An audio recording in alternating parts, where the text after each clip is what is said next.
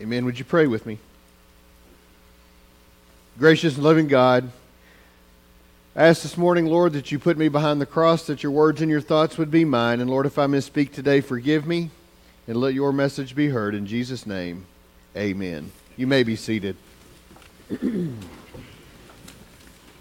going to be in Ephesians 2, verses 3 through 10, if you want to look ahead at your scripture. So there was this comparative religions conference going on, and they had all the most scholarly, smartest theologians around there, and they were having a spirited debate about what sets Christianity apart from other religions. Just a side note, I wasn't invited to the conversation. C.S. Lewis walked into the room, and he sat down and listened for a little while, and finally he said, "What's all the argument about?" Well, they turned and looked at him and said, "We're debating what's unique about Christianity." And he said, "Oh, that's easy. It's grace." He went on to say that Christianity uniquely claims God's love is free of charge, that there's no strings attached, and that no other religion claims that. The Buddhists have an eightfold path to enlightenment. Hindus believe in karma, that nothing comes to you not set in motion by your own actions. The Jewish code of law implies God has requirements for people to be acceptable to Him. In Islam, God is a God of judgment, not a God of love, and you live to appease Him. Only Christianity dares to proclaim God's love as completely unconditional, and we call that grace. I titled today's sermon, Grace Upon Grace. So I was asked to talk about grace and the different ways that we look at it in the Methodist Church. And so John Wesley started the Methodist movement in college. It was just a group of folks that got together after church to talk about the way that the sermon went and to talk about how that applies to their lives. And they sought to provide education for the working class poor so that they could have better opportunities in life. They got together just for the betterment of others and for themselves. And since that time, Methodism has started lots of churches and schools and colleges, hospitals. Social justice and charity were always at the heart of Methodism. Methodists have been involved in the fight against poverty and war and injustice, as well as ministries with the incarcerated.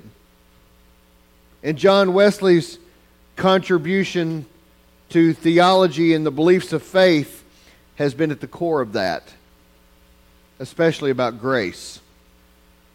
Wesley said, by salvation, I mean not barely deliverance from hell or going to heaven, but a present deliverance from sin, a restoration of the soul to its original purity. That really cleared things up for me, coming from not a Methodist background, the idea of salvation. Ephesians chapter 2, verses 3 through 10 reads, "All of us once lived among them in the passions of our flesh, following the desires of flesh and senses, and we were by nature children of wrath, like everyone else.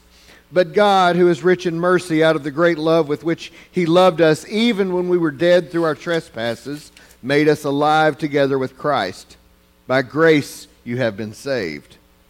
And raised us up with Him and seated us with Him in the heavenly places in Christ Jesus, so that in the ages to come He might show the immeasurable riches of His grace in kindness toward us in Christ Jesus. For by grace you have been saved through faith. And this is not your own doing.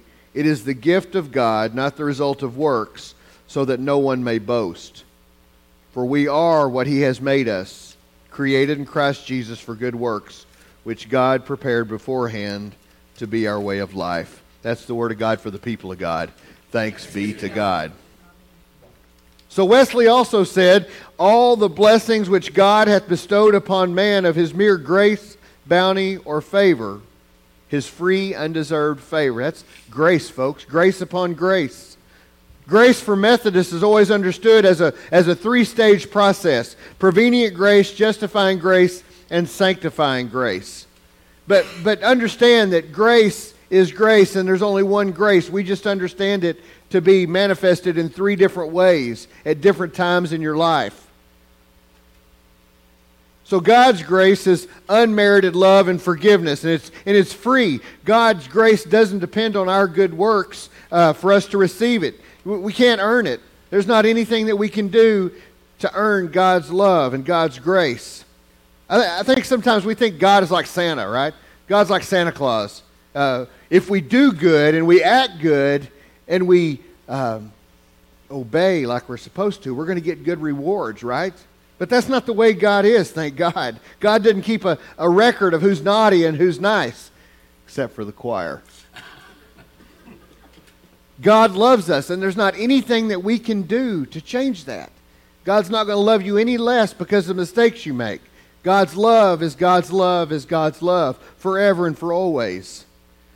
And that's hard for us to get a handle on, especially in our culture today, because we believe that how we are treated and how we are loved or how we receive things is based on how we act and how we do. You know, kids are taught, you know, if you act right, you'll get the toy at the store like you wanted. Or if you do what you're supposed to do, you'll get to play your game for an extra 30 minutes today, or watch television for an extra 20 minutes, or whatever. We jump through hoops to receive the promised reward, and that is not how God works. There are no hoops in God's world. And following the path like that, there's no peace, there's no assurance, there's no sense of companionship with God. Rather, we're asking why we are miserable and have no peace or joy in our relationship, and we just try harder. What else can we do? Maybe I can get a little more plugged in at church, right? Maybe I can do a little more at church and make up some of the ground that I lost. No, it doesn't work that way. Maybe I can pray a little longer and a little louder. It's not how it works. That's not the way that it works.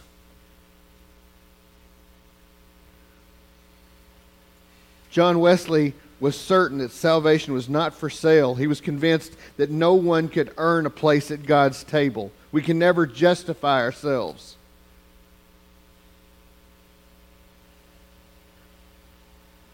He based his on John 3:16, for God so loved the world that he gave his only Son so that everyone who believes in him may not perish but have eternal life. Everyone, not the good, not those who do great things, not some, not part, but everyone who believes in him. Throughout all of history, God has been seeking to restore the lost relationship with us, with humankind. St. Augustine reminds us that the very reason we were created, and he says, "Thou hast made for us thyself, and our hearts are restless till they find their rest in thee." God, you made us for you, and we can't be okay until we're with you. That's what he's saying. So prevenient grace, that first grace, comes from the Latin prevenio, which means to go before. So prevenient grace is that grace that goes before. That's that grace that's been happening since the beginning of time, I think. We don't have any way of counting how far back it goes. But prevenient grace is the grace that's happened before we knew about it, before our existence. I think when in Genesis, when it says that God was present, God created the heavens and the earth, I believe that prevenient grace, Donnie's prevenient grace, started then. It may have started before that. But God has been taking care of us all of this time, wooing us into a relationship so at the point that we get here, God is already working in our lives. God already has a hold of us. Prevenient grace does two things. It convicts and it convinces. It convicts us of our sins, and it convinces us of our need for grace and our need for God. And our awareness of our need for grace comes from grace itself. We know that we need grace because of the grace that God's already given us. We've already been so filled with grace by the time we have an understanding, we know that we need it. We have that craving, what's the word I'm looking for? Craving, desire, need. We need that grace. Biblical examples of prevenient grace are found in Psalm 139. For it was you who formed my inward parts. You knit me together in my mother's womb. I praise you, for I am fearfully and wonderfully made. Wonderful are your works. that I know well. My frame was not hidden from you when I was being made in secret, intricately woven in the depths of the earth. Your eyes beheld my unformed substance. And then Jeremiah 1 says, Now the word of the Lord came to me, saying, Before I formed you in the womb, I knew you, and before you were born, I consecrated you. I appointed you a prophet to the nations.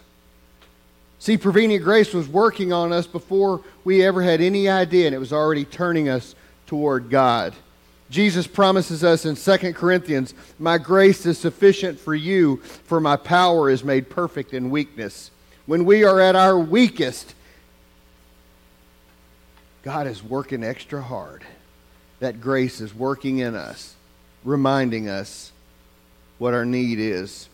Prevenient grace is the work of the Holy Spirit in each of us, preventing us from moving toward disobedience. It's that thing that pulls us away, that Holy Spirit that reminds us, maybe I shouldn't be doing that. When I was in high school, I would always get that feeling, maybe I shouldn't go with those guys. Maybe I shouldn't do this. That's that Holy Spirit. That's that prevenient grace working on us when we don't even know it. And until we finally understand the good news of the gospel and we finally say, yes, God, I get it.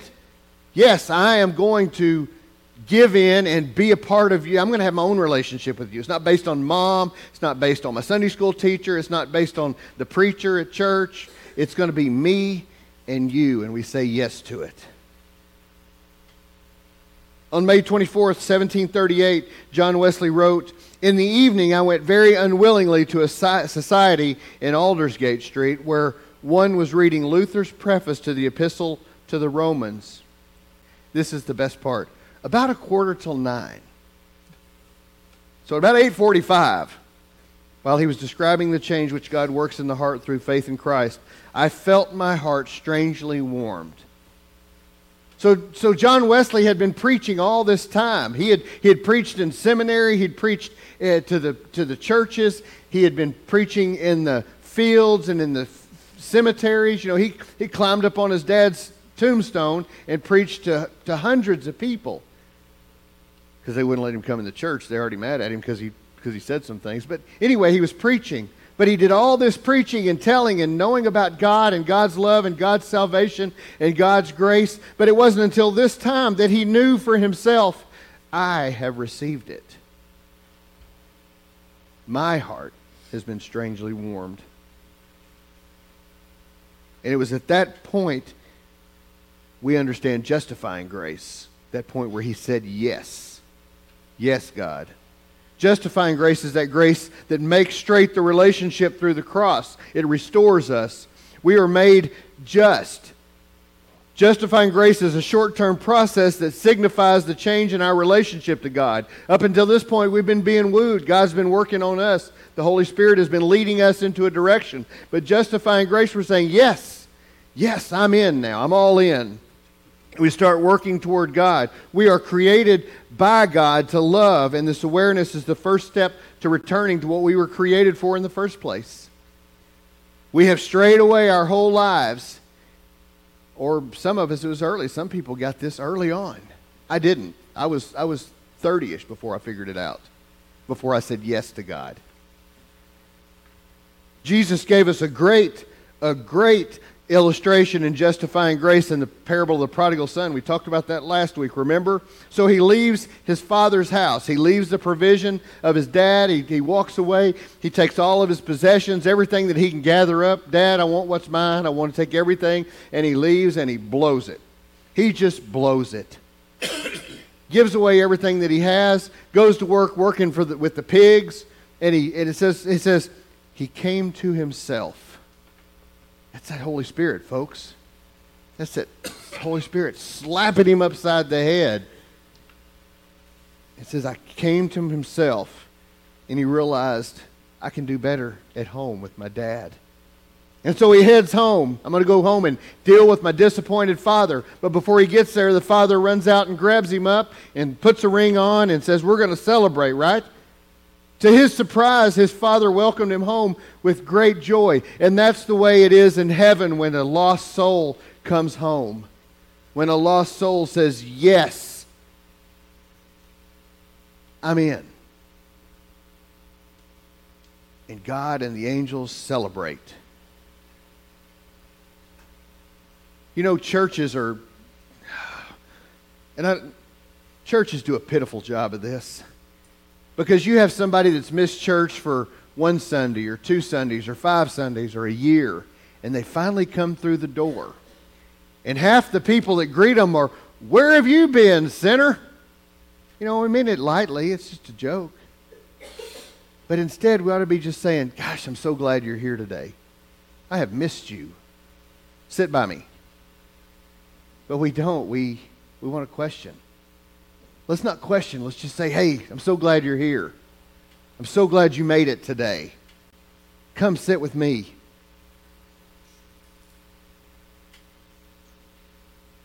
You know, we all sin and we fall short, right? And we turn from God. That's just who we are. It's humanity.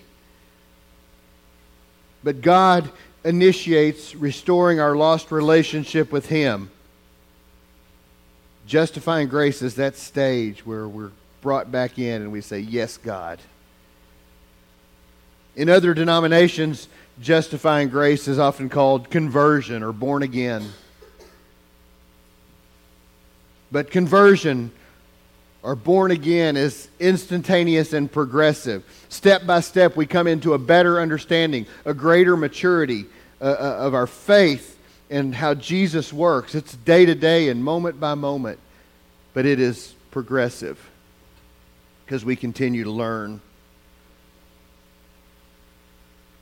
Sanctifying grace is the work of the Holy Spirit rooting out sin and moving us from what Christ did for us to what Christ is doing in us.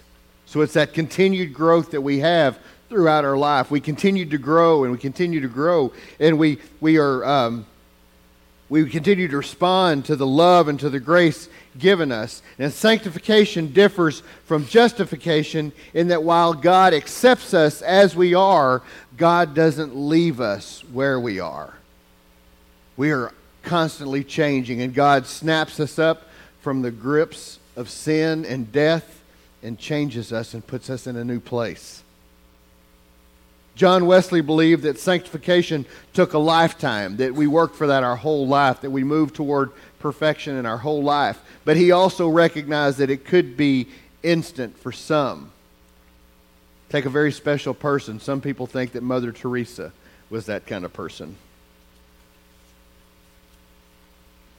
Sanctifying grace is the grace that moves us toward holiness and perfection. And we've talked about perfection. It's not the standard secular, worldly idea of perfection where we're all wonderful.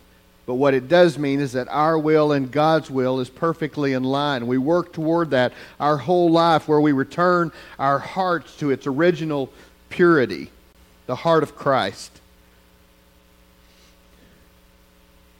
Perfection is achieved when our will and God's will are the same and we are no longer able to sin. Now think about that for a second. We are no longer able to sin. St. Augustine believed that we are not able to not sin. He didn't think it was possible. But John Wesley believed that it was, that our will and God's will can perfectly align. And we move toward that through our lives.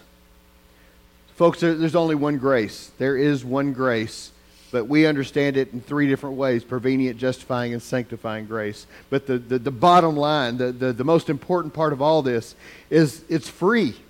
God's grace, we don't have to work for it. We work in response to it. We do things at church. We do things in the community. We do things with our families because we are responding to the grace that God has given us. We don't have to jump through a hoop to get it. It's free. So don't take it for granted. In the name of the Father, Son, and Holy Spirit, amen.